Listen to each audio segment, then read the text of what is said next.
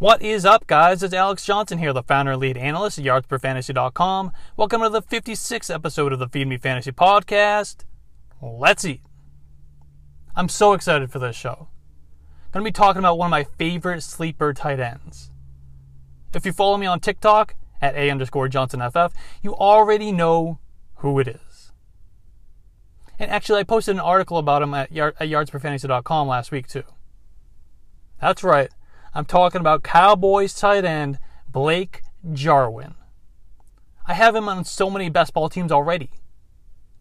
That's a great part about drafting right now.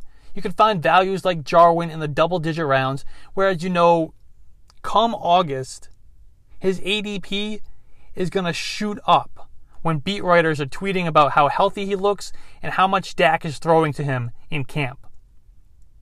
So get on Underdog and draft him now so you can take advantage of the value. When you sign up, use promo code YARDSPER to get a free $25 when you deposit for the first time. But back to my guy Jarwin. I was pretty hot on him last year too. With Jason Witten out of the picture, Jarwin was poised for a breakout heading into 2020. He even signed a big contract extension before the season. But just 25 snaps into the first game, the wrath of the year 2020 took him out with a season-ending and heartbreaking ACL tear. Instead, it was Dalton Schultz playing the tight end 1 role in Dallas. Schultz ran the third most routes of any tight end and finished with over 60 receptions and more than 600 yards. He was tight end 18 on the year in PPR fantasy points per game, and his 89 targets were the 9th most at the position. A healthy Jarwin is a far superior pass catcher than Schultz, so he'll be able to extend those numbers further with similar or even greater opportunity in 2021. He's one of the more athletic tight ends in the league with above average speed and burst. Playing behind Witten in 2019, Jarwin was top 12 in yards per reception, number 6 in yards per target, and number 8 in target premium. He was also 8th with 2.37 yards per route and top 5 in fantasy points per route run. That's all per playerprofiler.com. The Cowboys are getting back quarterback Dak Prescott, of course, which will only help propel all Dallas pass catchers further. Prescott had the offense on a historic pace before he went down last year. They averaged 395 yards and nearly 36 points per game in his 5 starts. To compare, Andy Dalton, they averaged less than 200 yards per game. I think it was like 197.6 or something like that with Dalton under center. So that's a big difference. Dak is going to really, really rejuvenate this offense. I'm excited for it. And both the offense and Prescott himself were operating at an elite level of efficiency, scoring 2.64 points per possession in his 5 games. And again, that's playerprofiler.com. They project to be one of the highest pass volume teams in the league again, and they garnered one of the easiest pass schedules in 2021. I think they're like top 10, top 12 easiest pass schedules in the league this year. And with how poor their defense is and how explosive some of their opponents are, look at the NFC East.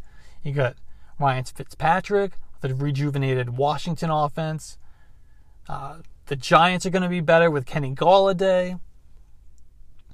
The NFC East is going to be awesome. The offenses, at least. Jalen Hurts is going to bring a whole new level of energy to that Eagles offense. There's going to be shootout after shootout after shootout. Just like we saw in early 2020. Remember that Falcons game? The Cowboys and Falcons that scored like 1 million points combined.